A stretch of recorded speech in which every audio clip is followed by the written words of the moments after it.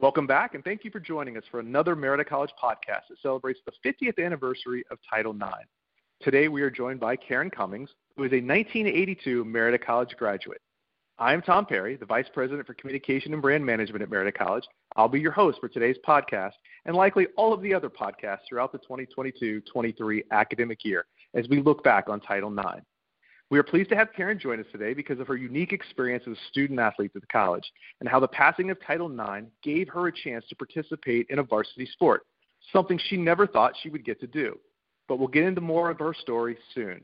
Karen, thank you for joining us today. Thank you. It'll be fun. All right. Well, like I said, we just get right into it, and I'm going to ask you a question here. And first one is, when you first attended Merida College in the mid-1960s, so as you heard your class year, so people might start to figure out what's going to happen here, but it was before the passage of the Title IX legislation in 1972.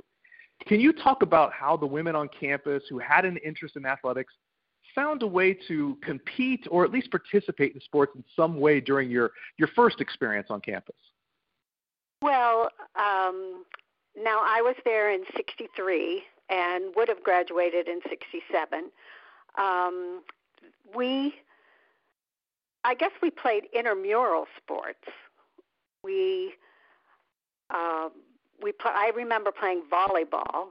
I was Chi Omega. My maiden name was Carlson, so I was Karen Carlson, and I played intramural volleyball. We really didn't participate in sports that much. We watched it. We went to basketball games. We went to football games. We were more spectators than participants at that time. So in 1965, as you said, you would have graduated in 67, but in 1965, you decided to leave the college and you got married. However, you moved back to the area and returned to the campus. This is how you got an opportunity to play a varsity sport. Can you tell us that story and how you got this rare opportunity from someone who started college before Title IX and then had an opportunity to get the experience and benefit from Title IX? Well, once I got married, I proceeded to have 3 children, and I moved up to – I had been living in the Pittsburgh, Pennsylvania area, and we moved up to New Hampshire. And I took up skiing. I took up tennis. I took up running. And I just became much more active. And then we moved down to West Virginia. We were about 50 miles away from Marietta. And I decided I wanted to finish up. And so I did. And my last year, because I started off only going 2 days a week, and then I did 3 days a week. But my last year, I was going there, I think, almost every day. I was driving down. So I just decided to go out for the tennis team. And I was chosen the 6th person on a 6-person team. So the other players were better than I was, but I did make the team, which was quite fun. And it was fun. It's just too bad we didn't have that opportunity when we went to school initially. I will say that when we went to matches, the other people all thought I was the coach, and I was 36 at the time. So, anyway, it just was fun. And the other young ladies all accepted me, and practices were fun, and going to meets was fun. It was great. So we connected. Obviously, you had sent an email in kind of sharing this story, and I said I found it very interesting. But you had said, like, just in your email, the impact that Title IX had on women, including yourself. Can you just talk about that a little bit, like this impact that you're talking about? You experience it at one level, but not completely like the women of today do. But can you just talk about how important you feel this legislation was in giving female athletes more opportunities to compete? Well, I could see it with my own daughters who, when they went to high school and college, they played organized sports, we had no organized sports when I was in high school or college. We only played intramural. I mean, just think about it. When we played basketball just in gym class, we couldn't even go over the center line. We could dribble twice, then we had to pass the ball. We were just considered delicate flowers, I think. It was crazy.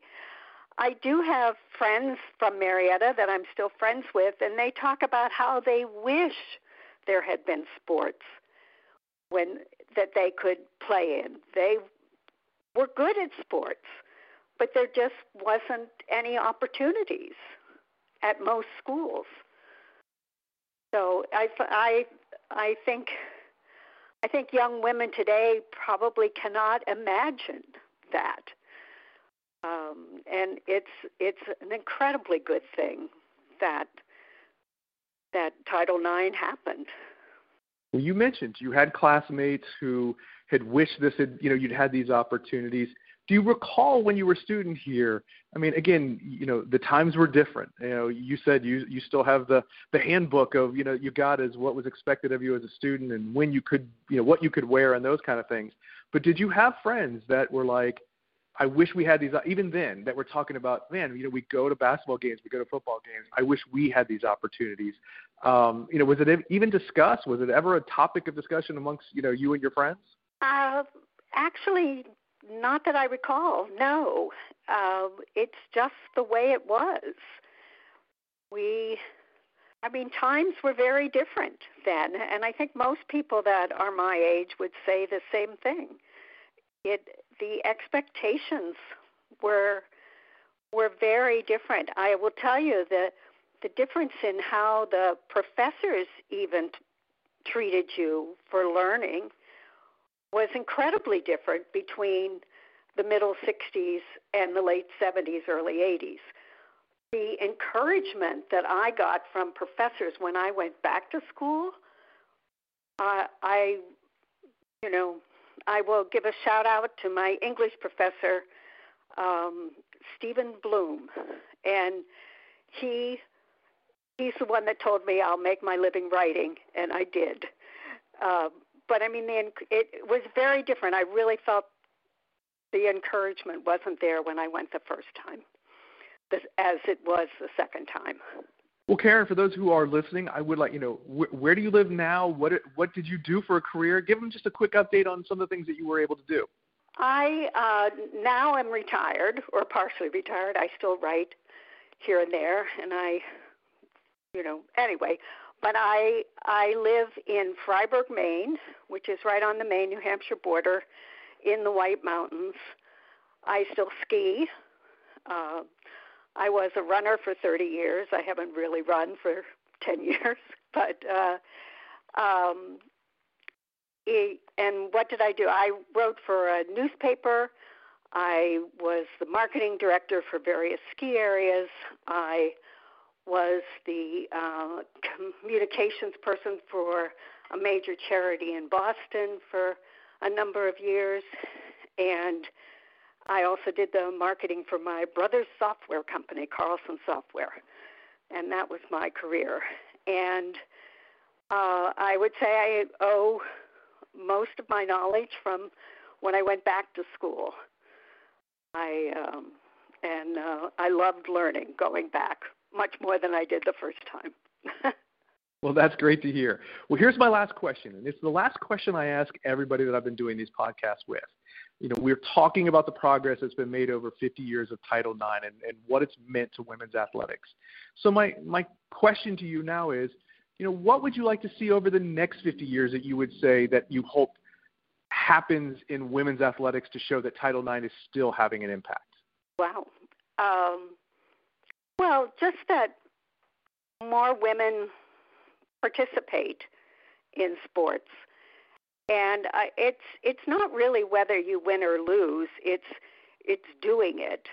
I'll say I was a runner, and I think I only won one race because there was nobody in my age division. But and when I played tennis for Marietta, I won some and I lost some. But the whole thing was participating, and that the opportunities are out there, that there are athletes to look up to is pretty amazing. It's a different world. It's a very different world than it was in the 60s, and Title IX made a big difference. Well, thank you to everyone who's taken the time to listen to our podcast, and thank you to Karen for sharing her Title IX story with us. If you're interested in supporting women's athletics at Marietta College, you are encouraged to make a gift at www.marietta.edu/give.